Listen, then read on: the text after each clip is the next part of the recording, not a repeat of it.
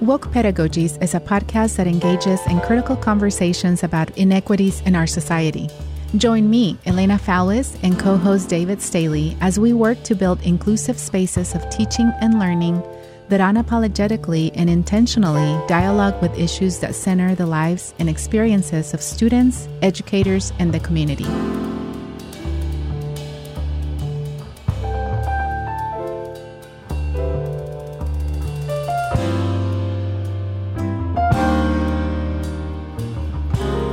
It is often easy to imagine how race, inequality, and social justice issues easily arise in arts, humanities, and social science-based courses. But how are these issues germane to courses in the sciences? How do we teach and encourage students to engage the complexities of race across the curriculum? Join us in a conversation with Associate Professor of Ecology, Maria Mariti, as we consider the ways in which the very foundations of our disciplines depend on marginalization, and how we can engage these realities in our courses. Mariti outlines ways we can identify disparities inherent in our fields of study, and how we can facilitate conversations with our students around these realities.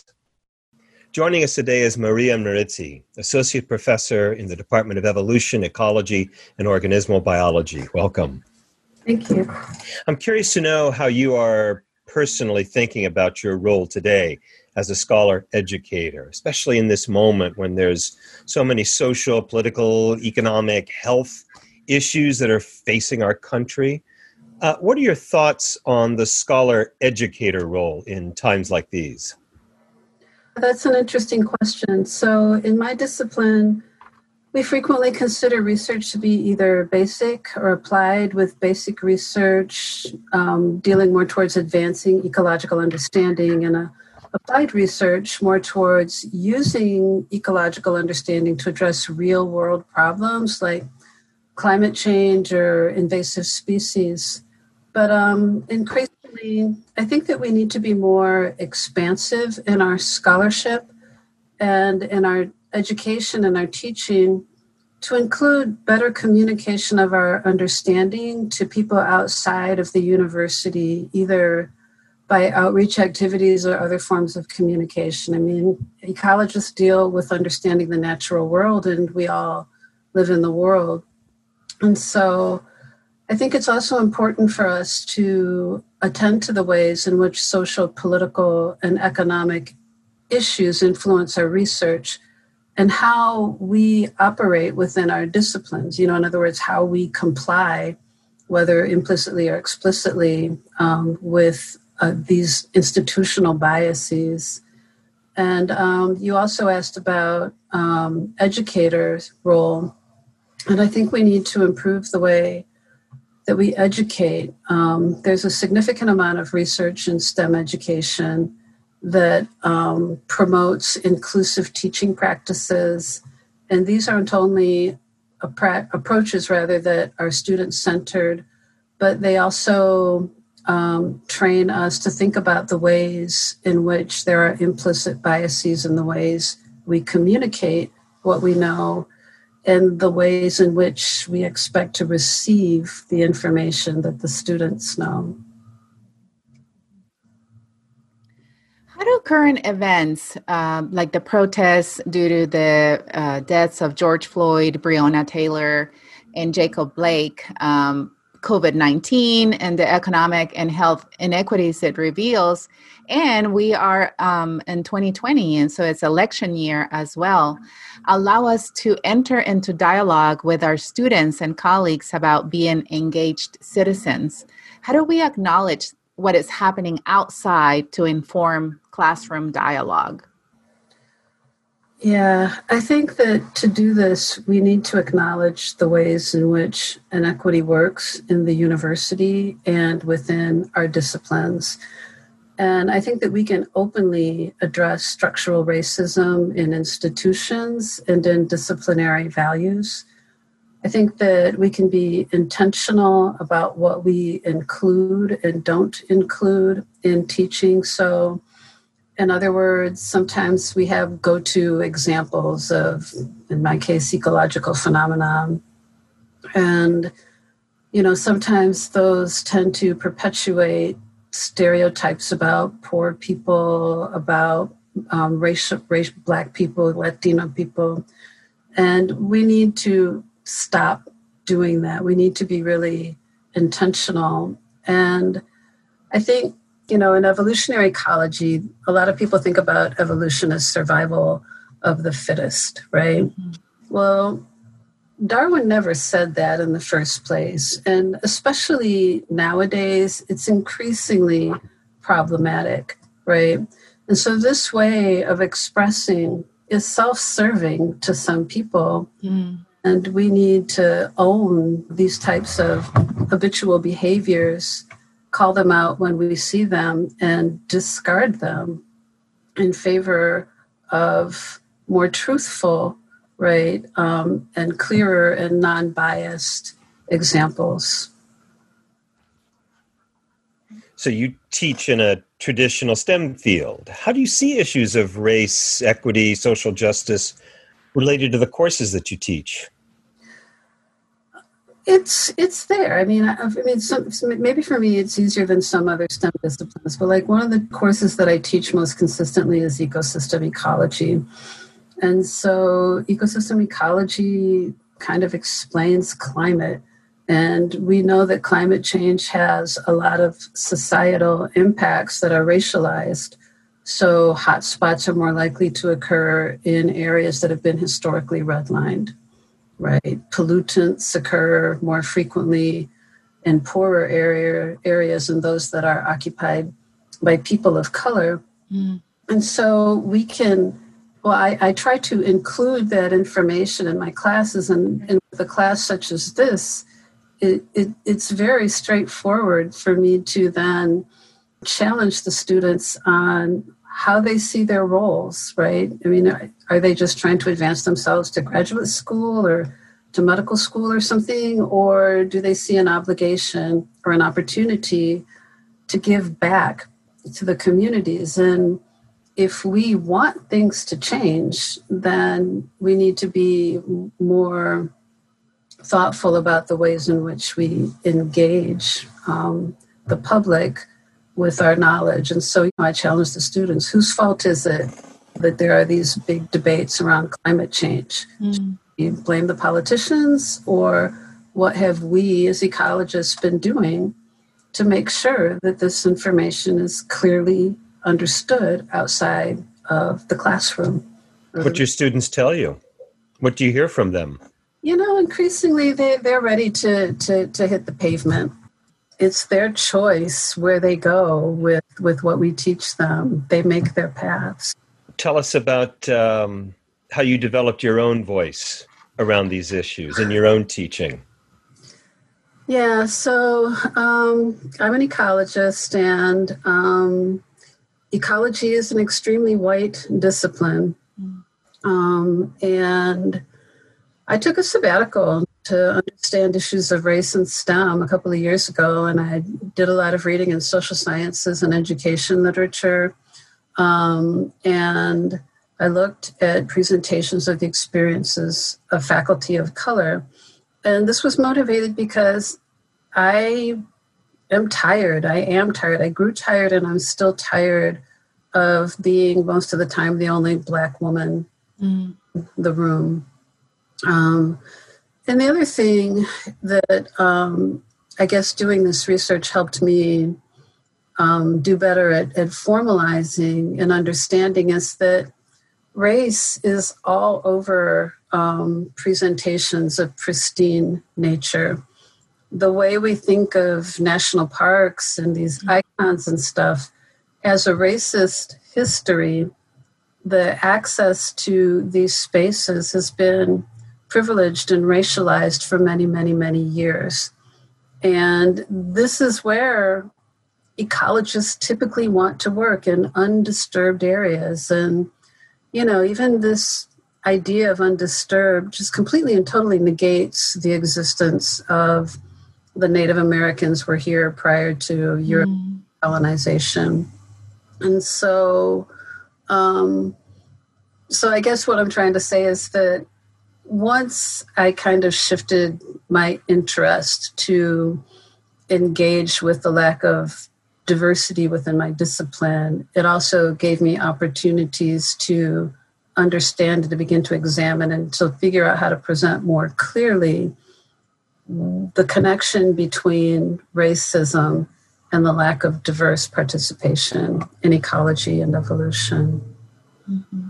Are there resources in your field or national organizations that help faculty and researchers incorporate discussions of race, social justice, and equity? And are there any particularly good resources that help instructors think about how to incorporate such discussions in STEM courses, which some may consider an unsuspecting place for a discussion of race, for example? Mm-hmm. Yeah, that I think is the hardest question.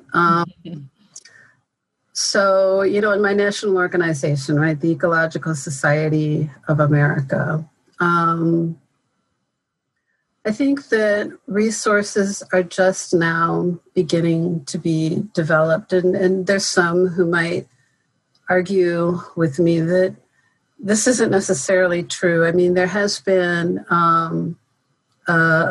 the education group in the Ecological Society has been developing a program. They call it SEEDS, and I think it's Strategies for Education and Ecology and the Environment or something like that. But they don't really deal with race, social justice, and equity. They're skimming students who are somewhat talented and trying to convince them that ecology is a discipline worth their interest. And so that's really not addressing the problem. The attempts that are occurring are starting now, and they're a little bit haphazard.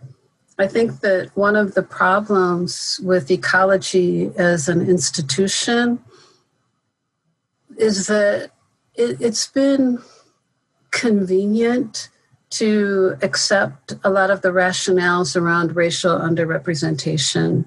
Mm-hmm. And so then this has led to complacency on dealing with racism and biases and social justice, et cetera. So, for example, a lot of people believe that Blacks and Latinos don't care about the environment because, we live mostly in urban areas. Mm-hmm.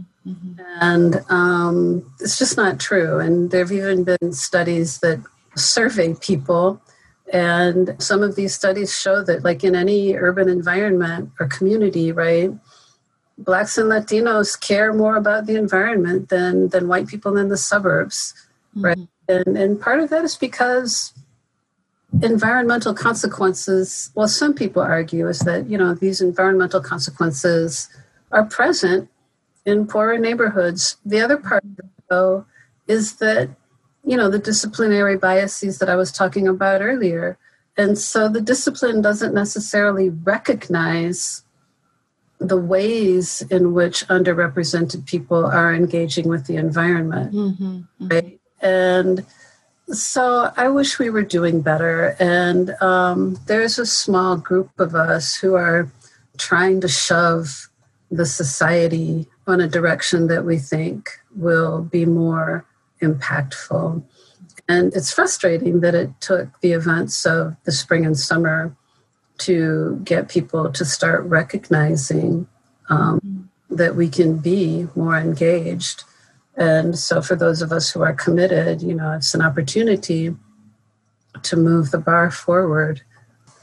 It's interesting what you said about how certain communities, like Black and Latino communities, are viewed as uninterested in the environment or, issues like that. Mm-hmm. And I was just having a conversation with a student that is in the STEM field, and she was talking about encouraging Latino families to go to parks and, to enjoy the outdoors.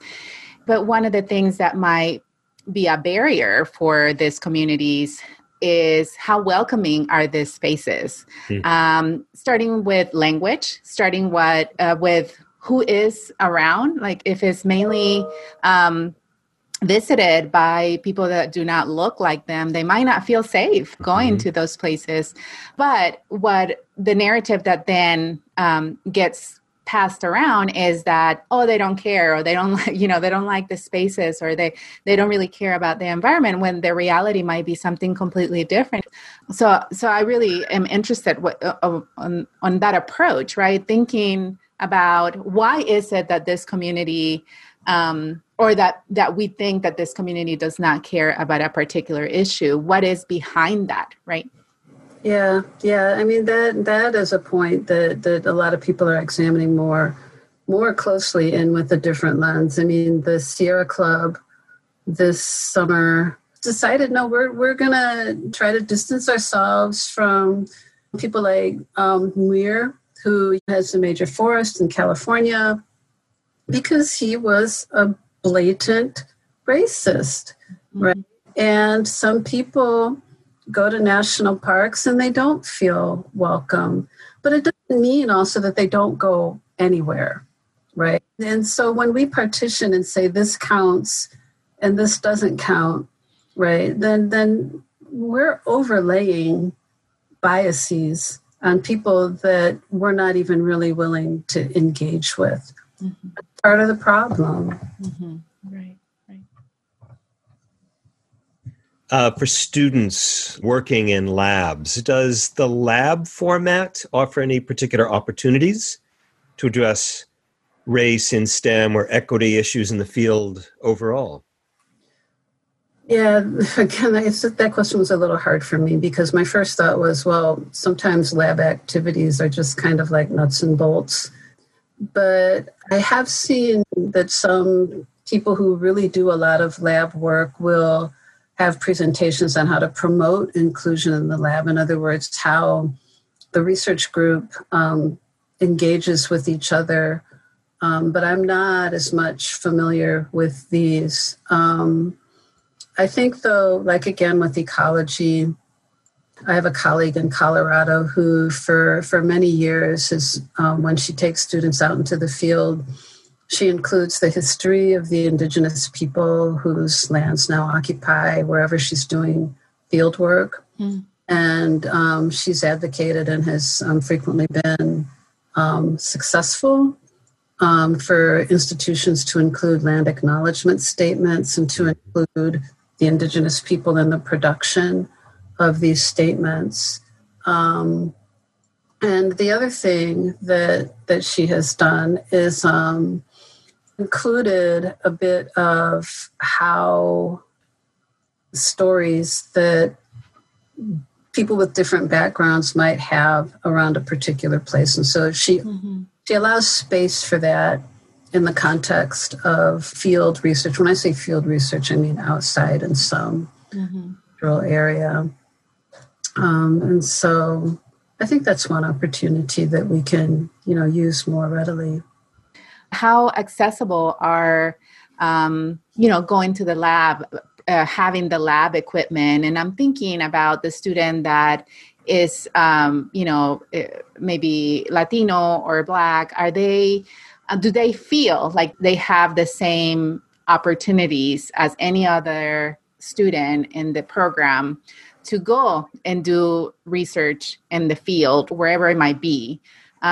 Is that something that is addressed? Is that something that's considered in your field? I gave a talk yesterday in Notre Dame, right, from my office.